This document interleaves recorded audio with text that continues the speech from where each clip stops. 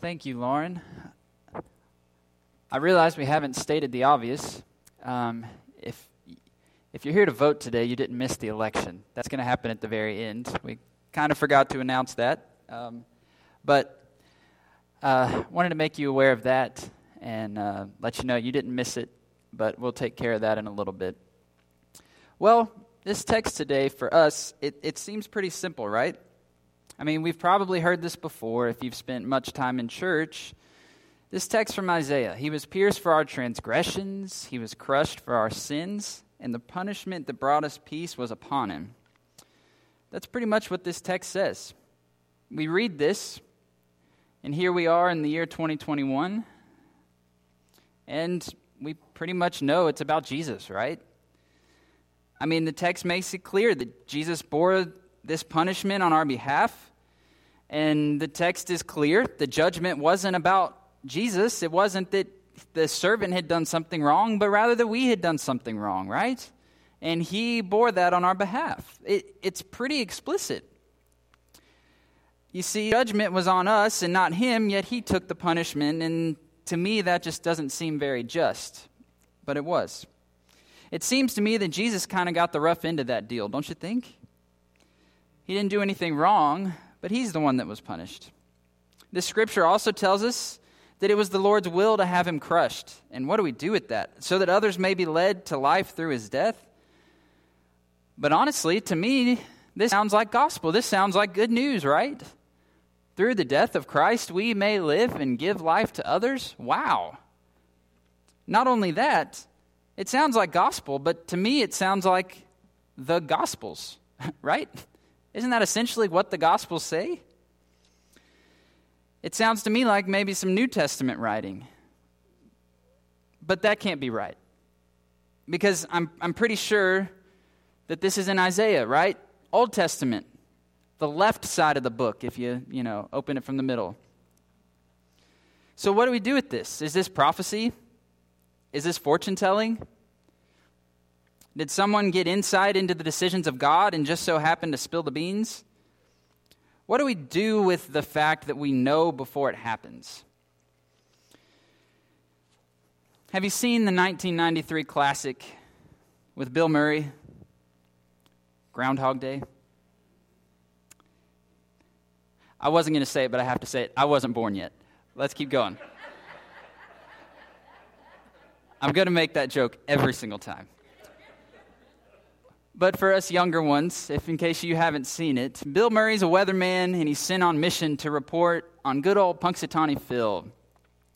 Much to his surprise, he has to do the same thing the next day, and the day after that, and the day after that. It keeps reliving the same day. Which, what an awful day to repeat, because if there's one thing in our society that doesn't make sense, it's Groundhog Day, right? I mean, it really doesn't make any difference if the groundhog sees his shadow or not. The weather's going to do what the weather's going to do. But for some reason, it's Groundhog Day. Woohoo. My dad sends me a card every year. Not really, but he does send a text and he celebrates. But Bill Murray has to live the same day over and over and over, and it's as if time is just kind of standing still. Or what about the 1996 classic Christmas Every Day? I was born then. Christmas Every Day. Have you seen this one?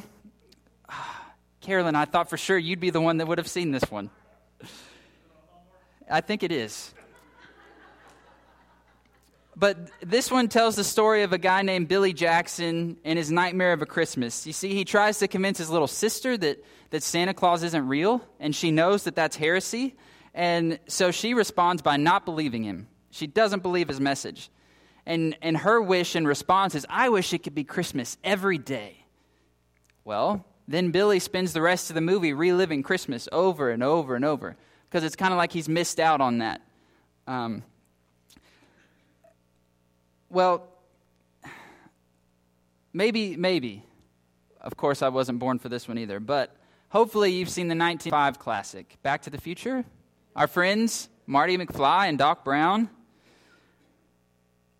You know, in the first movie, they go back to 1955, and Marty runs into his parents, and And then he kind of makes some mistakes, and it's like his parents never met, and so he starts just evaporating into thin air, and then he fixes the mistake, and his parents fall in love, and his future is restored, and he's alive again. Makes sense, right? Well, then they made a sequel to Back to the Future Part 2, and in that one, Marty goes into the future, to a year way off in the future that was 2015. And if you remember, in that movie, they had hoverboards, they had shoes that automatically tightened. They were like electronic shoes, so we didn't need shoelaces anymore. And don't forget the flying cars. And they got really close. They picked that the Cubs would win the World Series that year, and they were off by just 1 year. The Cubs did end up winning it in 2016. But in that movie, Marty gets to meet his children, but later on in life, and they have misadventures there. And then they came out with a part 3 to Back to the Future, and we all know once you get to the third, it's just not as good, but you get the gist. You see, Hollywood has done some serious work to imagine some unique things about time, right? In all actuality, I really think that these things could help us understand this scripture today. Once again, I don't think our text today is very complicated. We read it for what it is and what it says. If you're new to church, this text could seem a little bit out there, but I think no matter how long you've been around, we can all pose this same question of how are we reading about Jesus in such detail in the Old Testament? And I think as Christians, we just kind of come to accept it and we're okay with it, but I think this is something that's really hard for new believers because we don't really talk about it. How did we know what was going to happen before it happened? And, we just kind of accept it, but new believers, these are good questions to ask, but we don't really talk about them. So I think first what we need to do today to tackle that question, we need to affirm some things that we believe about God to really help us engage with this question. Well, we believe what Scripture says, so we believe that God was in the beginning because the beginning of the Bible kind of tells us that, right? Then John 1 helps us with the fact that God has always been, and Colossians tells us that in Him and through Him, being Christ, that all things were made. But then we run into a question there, right? Okay, but what about the fact that Jesus is born in the middle of the book? How are all things created through Him who comes in the middle of the story? Doesn't the Creator kind of have to be at the beginning? Oh, and not to mention that our text in Isaiah says that what Jesus did on the cross is the will of God. So the will of God, again, is in the middle of the story. So we have people before that and we have people after that. Are you confused yet? If not, you may think that I'm trying to confuse you, and I'm really not. I'm just trying to pose questions that you've had throughout your study and through your life as a believer. But what I do want us to do today is to acknowledge the fact that when it comes to time in the Bible, we run into some pretty confusing situations. If you agree, nod your head. I'm not the only one who feels this way. Okay. Strange things, right? I'm going to sound a little bit philosophical today, but please don't let me lose you. And if I lose you, raise your hand and we'll throw you a life vest because we have enough on the boat for everyone. All right, so here we go. I want to pose another question. When Isaiah was written, do you think that God was seeing the future or was God seeing the present? Again, please don't zone out here. This is good news for us today. It really is. To us, it really seems that God was seeing the future and informing a servant about it, right? And then they write it down. But I want to challenge that thinking just a little bit today. You see, all through the Scriptures, we find instances where God is not really constricted by time. You remember when that guy died, that guy named Lazarus? You know what happened? The family came, and Jesus, you got to come, you got to come. But what happens when God shows up? What does the family tell him? You're too late. God was late. Isn't that kind of interesting? All right? Or as the people of God wandered in the wilderness, as we've talked about these last few weeks, it took them 40 years to make a journey that should have never taken them anywhere near 40 years. So what happened? Did God get distracted and just kind of forget, oh, yeah, I got to point them in the right direction? You see, in Scripture, I do believe that we find that time doesn't really seem to limit or hinder or even challenge God. It also seems that God acts in such a way that God is always aware that there is more time. I've mentioned several times in the last few weeks about this liturgy of abundance. God always believes that there's more and there's enough. I mean, God can take off after 6 days of work and pause, and God believes that on Monday we'll get back to work. I think God thinks there's enough time. Okay, so what am I getting at? Well, you see that I believe that God does not experience time in the same way that we do. There are some scriptures that point us to this, but I think these stories from Scripture help us to get in a story and see that. You know, it just seems like God does not experience time in this same linear fashion that we do, right? We see time from beginning to end. But in Scripture, what does God say? He says that He is the Alpha and the Omega, the beginning and the end. Well, how are you the beginning if you're the end? How are you both? These aren't crazy questions. These are just things we don't talk about.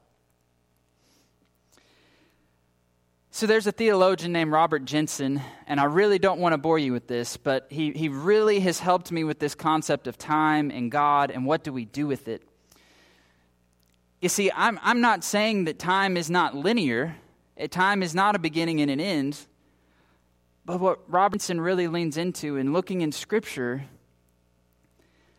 is the fact that time really seems to be different for us and for God.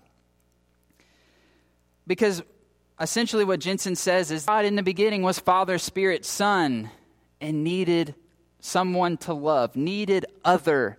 And so out of that love of other, we were created and time as we know it was. Again, not to bore you, but I think this is important. So I say this, God is God, and I believe that God is present at all times. And to God, all time is the present. Now, we can really go deep into this, but I want you to stay with me. God is God, and knew that we needed a way in which to measure life as we get to experience it as humans. So what does this mean? Church, I believe that God, in God's infinite wisdom, as a means of grace, invited us to participate in God's life through this thing that we call time. This doesn't mean that God is confined by our time, but rather that we are, and it's probably the best for us. I think God knew what God was doing. You know how I keep saying that all is gift, everything is gift? Well, today, time is a gift. And I think we've heard this our whole lives, that each moment is a gift, and I believe that that's true. But I want to take that even a step further today. But I think that the very fact that God allows us to participate in God's life through this measuring stick called time is a pretty great gift. You see, I think time is one of the things that distinguishes the fact that God is God and we are not. The fact that I'm up here maybe just confusing you is kind of on purpose, because it's to serve as that reminder that God is God and operates in a way that God does, and we are not. All right, so if you did zone out, come back in. Here we go. Here's how this is good news for us today. Because God's not confined by our human thinking of time as a straight line of beginning and end, God is already present in the future.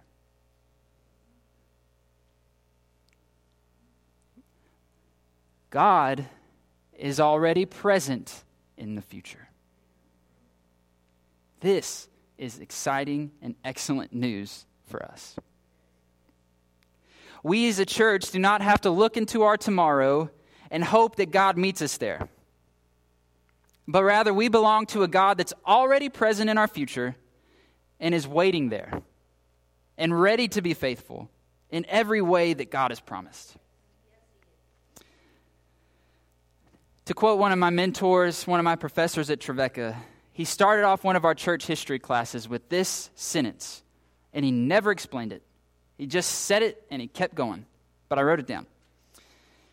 He said, "When we look into our future, we run into our past that is embracing us with open arms." Dr. Hoskins stared at our very first church history class, and we looked back confused. When we look into our future, we run into our past that is embracing us with open arms. So what in the world did he mean? It's taken me years, and I continue to ponder this thought. But I'm convinced that God's not bound by linear time. And God has been faithful in our past and is just as present now in our future as he was in our past. So what's in our past? A faithful God. What's in our present? A faithful God. And what is in our future? A faithful God who was pierced for our transgressions, who was crushed for our sins, and the punishment that brought us peace was upon him, and by his wounds we are healed. By his wounds today, church, we are healed. And this is good news. So is this about the Messiah prophecy? Sure. To us it was. How did God know? Because I believe that God was already present in God's preferred future. This does not take away our belief of free will either. I want to squash that bug real fast. Because once again, our will is a gift. And so just the fact that God is present in our future does not mean that we can't make choices in the future. But it means that God is already there. This serves as a reminder to us today of how gracious God is. That God would make God's self vulnerable to allow us to be part of God's life through this gift that we call time. And as we look ahead to the days to come here at GFCN, let me tell you something. God is waiting in God's future. God is ready to be faithful. God is present now and God is present there. And as we experience God through this gift we call time, there's no need to rush it. Because God's never been in a hurry. Because God is already in tomorrow and in yesterday. If I've confused you completely, please hear me out. God is God. God is not confined by the way that we view time. But thanks be to God that God is present in the fullness of time. And God truly is the Alpha and the Omega who invited us into life through the life, death, and resurrection of Jesus Christ. So I hope you hear my heart this morning. I'm not trying to explain God. I'm not. But I'm trying to get us to wrestle with this idea that when people read Scripture, these are the things they think about. If you grew up in the church, you probably don't even consider this. But what do we do when we teach someone about Jesus and they start reading the Scriptures and then they read John chapter 1 that says that by him and through him all things were made and in him nothing was made that has been made? What do we do with that? And I hope this doesn't just make you all confused and not want to think about it. But I hope that you're hearing the good news today that we don't have to figure it out. That if truly that we believe in the life, the death, and resurrection of Jesus, and that from there all things came into being, then linear time for us is just a gift from God to measure our today and our tomorrow in a way that our minds can comprehend. It's a gift for us to participate in what God is already present in. And for us, that's good news. And then this week, in preparing and thinking about this, the same song kept coming to my head. And I kept wrestling with it because it's about time. And I kept wrestling with it and thinking, does that oppose everything I just said? And then I thought, no. The longer I serve him, the sweeter he grows. The more that I trust him, more love he bestows. Each day is like heaven, my heart overflows. The longer I serve him, the sweeter he grows. And he gets sweeter every day. Where did this come from? He gets sweeter each and every day because of the gift of time that we've been given to learn more and more. But it's not that God is getting bigger and better each and every day, but it's that we're embracing this gift called time, that we learn more and more about this God that continues to get sweeter and sweeter with each and every day. Would you pray with me? Oh, gracious God, thank you for the limits that you've put on our human minds. Thank you for the fact that we can't stand here and explain you today. But God, today, may the messiness of this message be good news for us. That you in your infinite wisdom knew that we could not understand time in the way that you do. But you made it in such a way that we could experience you abundantly and fully and in all of your grace and majesty and splendor. Lord, today, we might have more questions about this. We might not quite understand, and that's okay. There's more time. We can talk about it some more. But God, today, in this crazy and hectic world that we live in, through transition in the church, through craziness in our country, we give you praise for the fact that you are waiting on us in the future already. You're there, and you're present. And God, as we look back over our lives, we realize that you are always present, that you've always been faithful. So, Lord, as we move forward into our tomorrow, as individuals and as a church, as your body, God, may we recognize that we don't have to hope that you show up. We don't have to get there and invite you, but rather, God, that you are there and waiting for us to commune with you. So, God, may we just take a deep breath today and inhale your grace and exhale your praise and know that it's going to be okay. And we give you thanks today. The fact that you were pierced for our transgressions and crushed for our sins is something that we could never repay. And we thank you from the bottom of our hearts for that. We thank you for all that you're doing. We thank you for tomorrow.